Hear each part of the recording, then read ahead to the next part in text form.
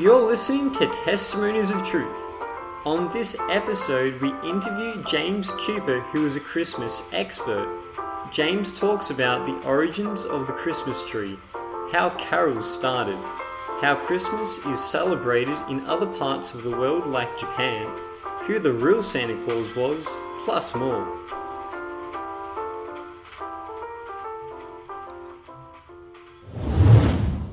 Well, thank you a heap for coming on the podcast. Just to kick us off, can you tell us, I guess, when you first became interested in Christmas and what inspired you to want to learn more, I guess, and become a Christmas expert? Right, okay. Well, I almost became a Christmas expert by accident, really. It was back in 2000. My day job is a web designer and developer. I was just starting to get into it back then. It was sort of the infancy of the web. My dad was the chairman of governors, that's like a PTA, at a primary elementary school over here in North London. And some of the teachers came to me and said, James, why can't we find a site about Christmas that isn't trying to sell the kids something? Because back then, it was the early days of the web. So any kids' sites were by the likes of Disney. So they might have had some information about Christmas on there, but they were really trying to sell their wares primarily. I grew up in a Christian family. I was a Christian. I'd always loved Christmas. I was a big kid. I thought it would be interesting to learn a bit more about Christmas. So I made a little site for a single school. And then over the years, I've learned more. I've added to it. It grew and grew and grew and grew. And now it takes up most of my December. James, can you tell us about Christmas from a Christian perspective, and how should we look at that in light of the Bible? Okay, yeah, Christmas is in the Bible. I get emails every year from Christians saying that, we shouldn't celebrate Christmas because it's not in the Bible. Well, it clearly is, because the Christmas story is told in Matthew and Luke. They're quite explicit about having the birth story of Jesus, so it was clearly a very important event. So yeah, to me, it's the breakthrough of God coming to earth as he had promised from long ago. It's the fulfillment of one of his big prophecies. And of course, in Advent, we look forward to Christmas, the coming of Christmas, the coming of Jesus, but also he's coming again, which, is something to look forward to. And what do you think is the most important thing to know about Christmas for, I guess, someone who might not have learnt much about it, or they might be a bit unsure about, why people celebrate Christmas? What would you say is the most important thing for them to realise? Yeah, a lot of the time nowadays, people, you say Christmas and they'll associate it with things like trees and Santa, but not necessarily Jesus. So I think getting back to the Christ bit of Christmas and actually explaining where the word comes from. It was the Mass of Christ. It was the service and the time of year when people remembered and celebrated the birth of Jesus. So, on my site, I've got information about, how Santa came to be, from St. Nicholas, why we have trees, why we send cards, all of those sort of traditions that we now associate with Christmas. But also the story is front and centre, just to help people understand where Christmas comes from. James, why do you think that Christmas appeals to people of all different faiths and cultures around the world? Traditionally, here in the Northern Hemisphere, it's dark and miserable at this time of the year. So, the lights, the festivities, the coming together, although not quite the same as we would normally do this year, is something to look forward to, and bringing people together in times of darkness. With you, it's nice and hot and sunny, so it's also a nice time to bring people together, when the weather's a bit better than we have up here. But it's all the traditions and the historical times that have come together. It's a time of people wanting to be with each other and celebrating things for lots of different reasons, whether they're celebrating it in a religious way or whether they're just celebrating it as a time to be with family and friends. James, what are some of the different ways that Christmas is celebrated around the world, and is there a country that you find particularly interesting about the way they celebrate Christmas? Yeah, and Japan's a really good example because it has all the trappings of a Western non-religious Christmas, because it doesn't have the tradition of Christianity in Japan. Its influence of Christmas really came mostly. They had a few missionaries pre-First World War and pre-Second World War, but most of their influence came post-Second World War through commercialism. So in Japan, it's not a public holiday. Everybody will go to work normally on the 25th of December. Oh, really? But it's more like their Valentine's Day. Right.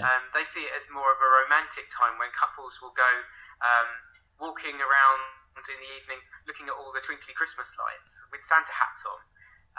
And the traditional Japanese Christmas dinner is KFC. Okay. Do you know why the traditional dinner is KFC, James, or you know how that in the happened? 70s, KFC were in Japan and they wanted to sell some more food, so they ran a very successful marketing campaign called Kentucky for Christmas, which almost sounds, I think in Japanese, it almost sounds like good luck. So it was then associated with Christmas in Japan, and it's just stuck, and you now have to pre-book your bucket for Christmas Day.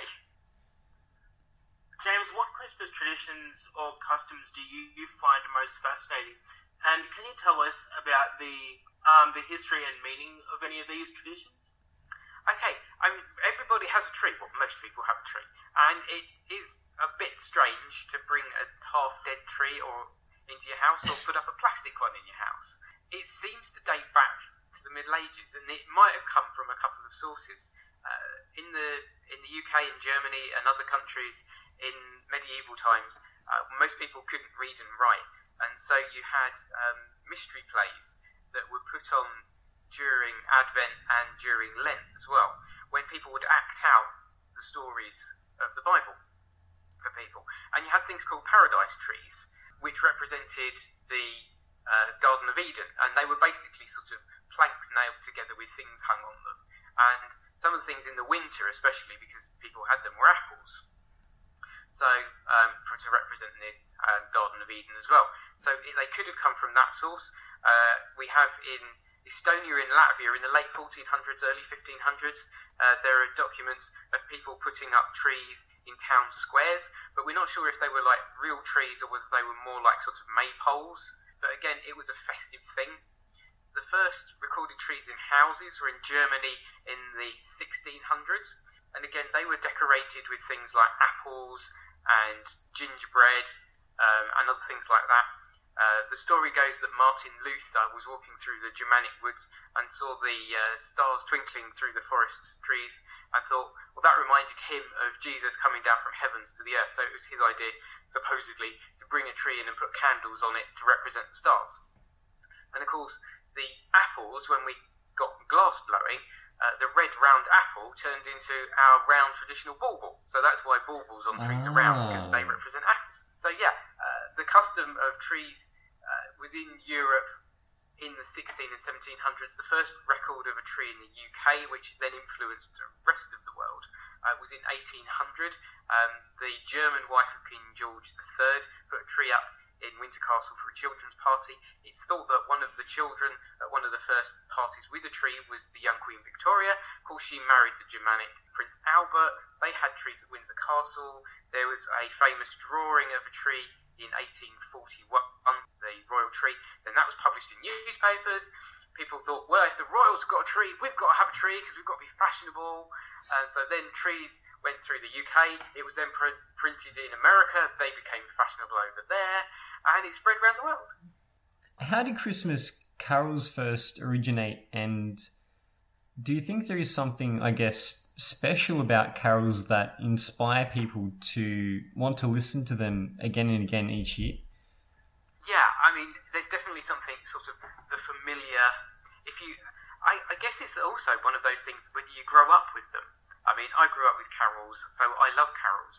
But again, lots of people, carols are a bit of an oddity. They've grown up with Christmas hits from, Mariah Carey and people like that, rather than what we think of as Christmas carols. So they want to listen to those familiar things from their childhood. It's about people making their own tradition and where they draw their comfort and their celebrations from. I mean, carols have been around for a very long time. The word carol just means to dance, and they were originally folk tunes that people danced to. It's thought that, you used to have Easter carols and harvest carols. They weren't just Christmas, which is really interesting. And they probably go back to like the midwinter festivals that we had here at this time of the year in the Northern Hemisphere, when people would get together and have a bit of a party because it was a bit grim outside and they wanted to cheer themselves up. But they developed through the Middle Ages. It's thought that St. Francis of Assisi might have actually been the first person to have carols as we would think of them today, because in 1223 him and some of his fellow monks put on a story of the Christmas story out in the hills around their monastery and actually used live animals. And they sung some Christmas songs in a language that people could understand, because of course most of the early church was done in Latin, which only people who had learnt Latin would understand, so it was meaningless for most people. But St. Francis of Assisi realised that if he wanted to spread the gospel, he needed to get it in a way that people could understand, which is kind of fairly fundamental. So he might have invented the nativity scene, the nativity play, and Christmas carols in one foul swoop, which is quite an achievement. Yeah, that is quite an achievement. So James, what are some of your personal favourite Christmas carols? One of my favourites is In the Bleak Midwinter, which is a Victorian carol written by Christina Rossetti, and then the tune is normally the one done by Gustav Holst. A lot of the carols that we have today were sort of invented, for want of a better term, in the Victorian period. In the early Victorian period, a couple of people went round the country and collected folk tunes, and that's where the carols really came from.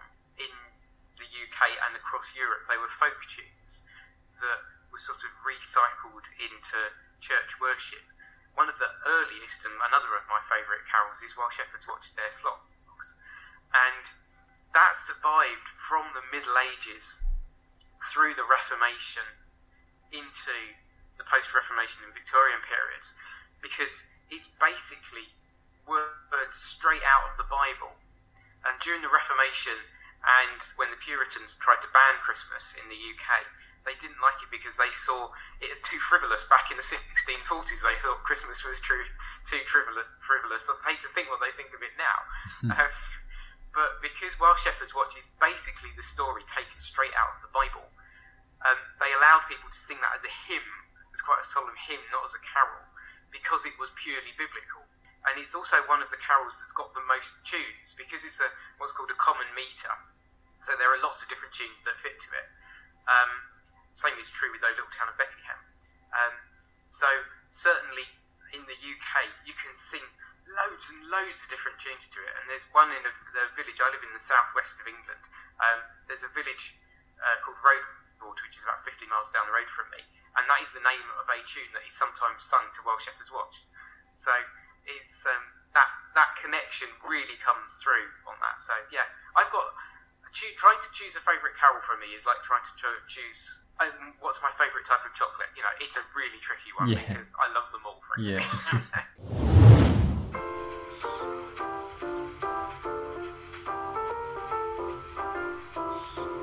You're listening to Testimonies of Truth. Follow us on Facebook or Twitter to stay connected, or send us an email at testimoniesofTruth.content@gmail.com. Also, check out our website, which is testimoniesofTruth.podbean.com, where you can listen to other episodes and find out more about the show.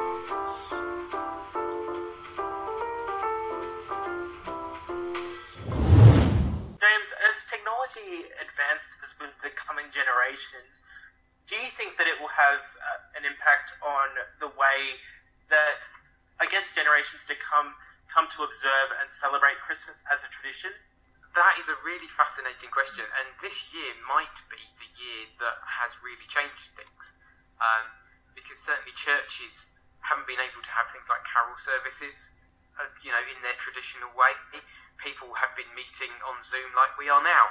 And on Facebook and on other various streaming platforms to get together and have carols. And also, as people won't be able to meet us together as family groups so much this year as well. You'll have video conferencing on Christmas Day. going to the shops might not be such a thing because people are used to having home shopping now.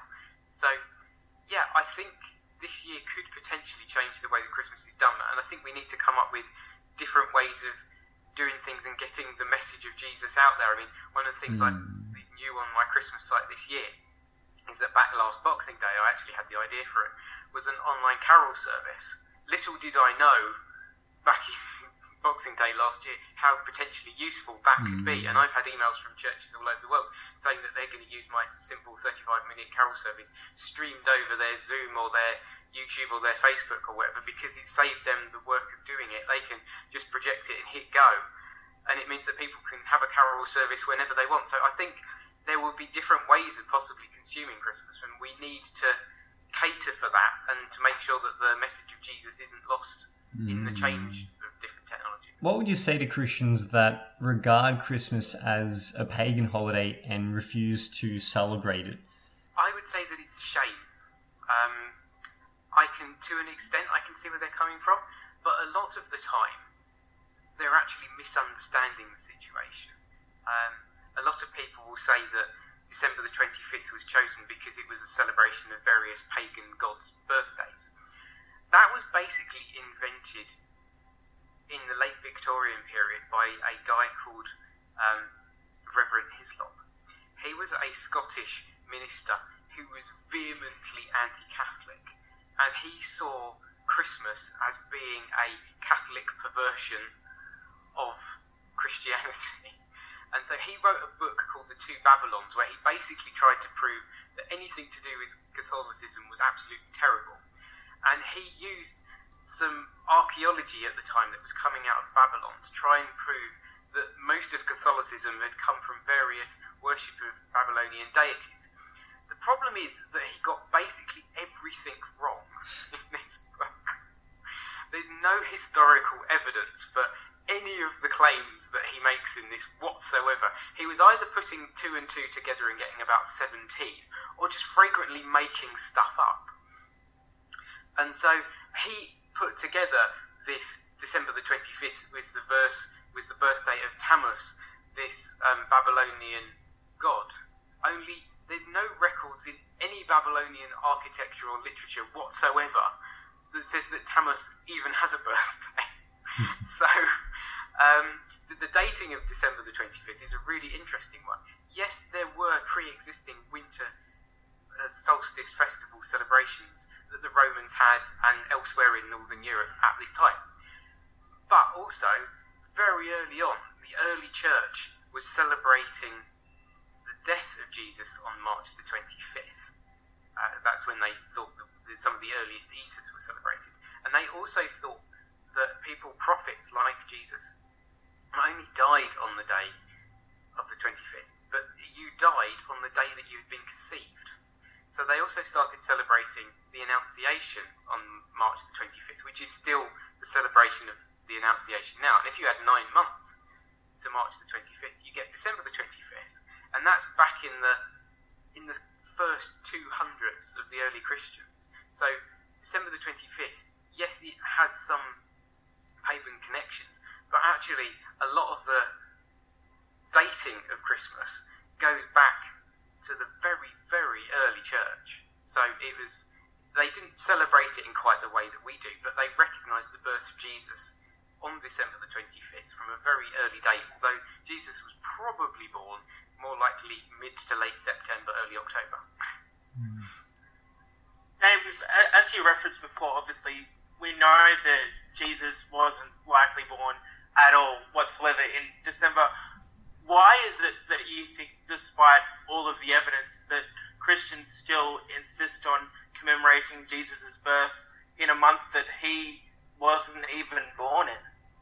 I think there's a word called tradition that does a lot of the heavy lifting.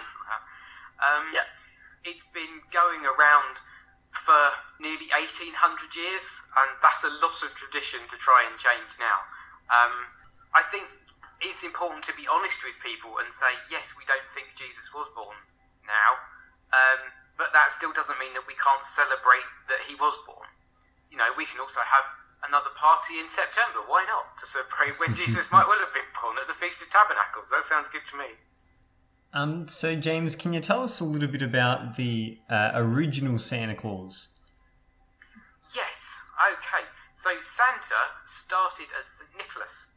He was a bishop in 4th century Myra, which is now part of southwest Turkey. He was a rich man. It's thought that he was an orphan that had come from quite a rich family. He went into the church. He was known for being very generous and kind to people.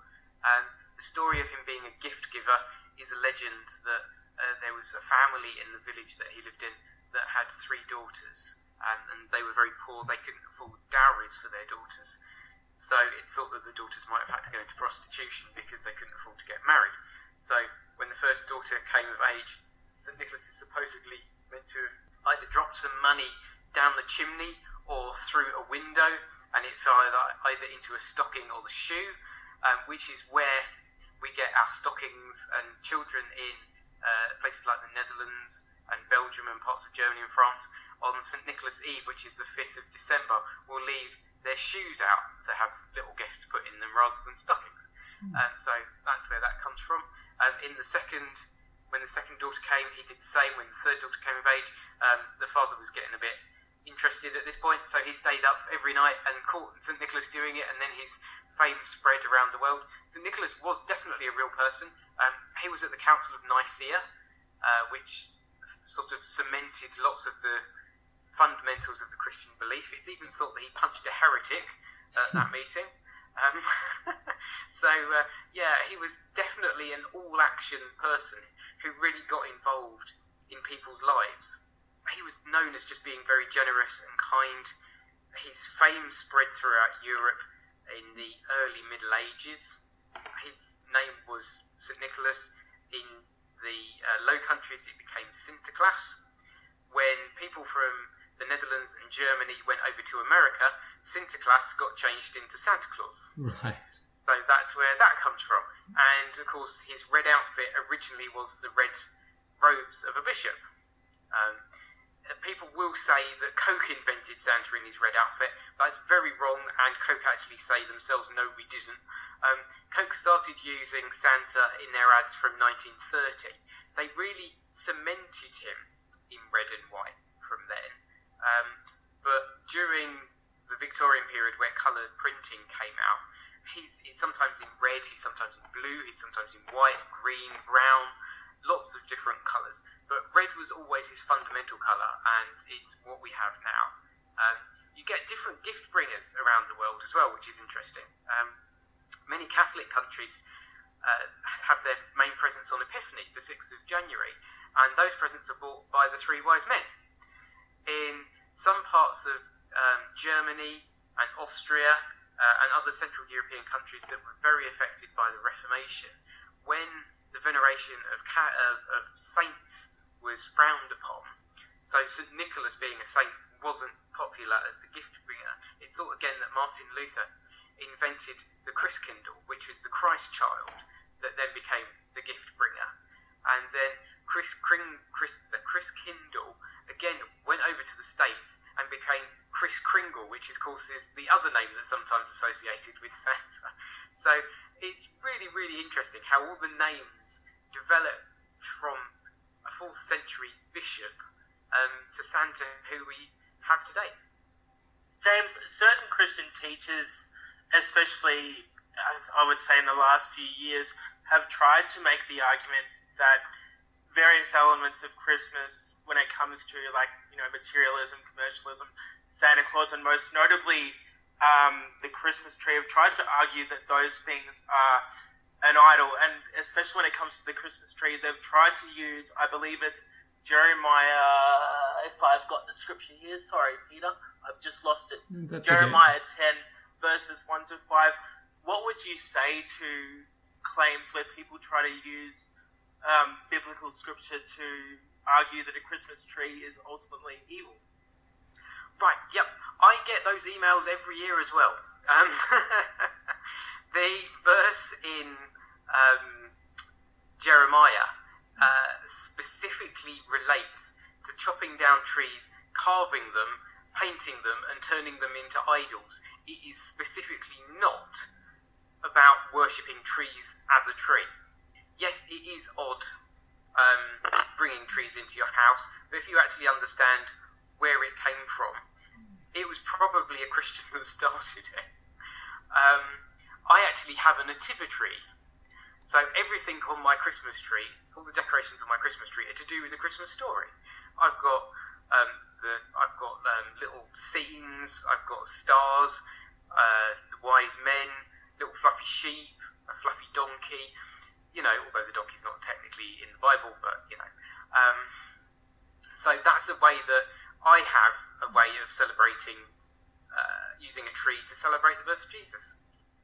I've often heard this argument, and I don't know if it's actually true or whether it's just a really strange coincidence, but apparently when you rearrange the letter of Santa, you get Satan, and people have tried to link Satan and Santa together. Do you know where that claim comes from? Yeah, people just not understanding that Santa is also saint in Spanish. Yeah. It's as simple as that. It's basically an anagram that people don't understand, and it's an easy thing to just point a finger and go, oh, look, it says this. It's as simple as that. So James, it looks like the questions that we wanted to ask you for the podcast, but before we finish up, is there anything else that you'd like to say or comment on?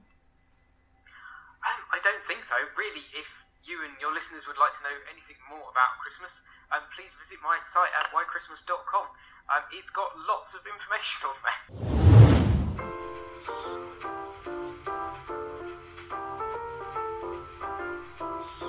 That brings us to an end of this episode of Testimonies of Truth. Remember to follow us on Facebook or Twitter to stay connected, or send us an email at testimoniesоftruth.content@gmail.com. Also, check out our website, which is testimoniesоftruth.podbean.com, where you can listen to other episodes and find out more about the show.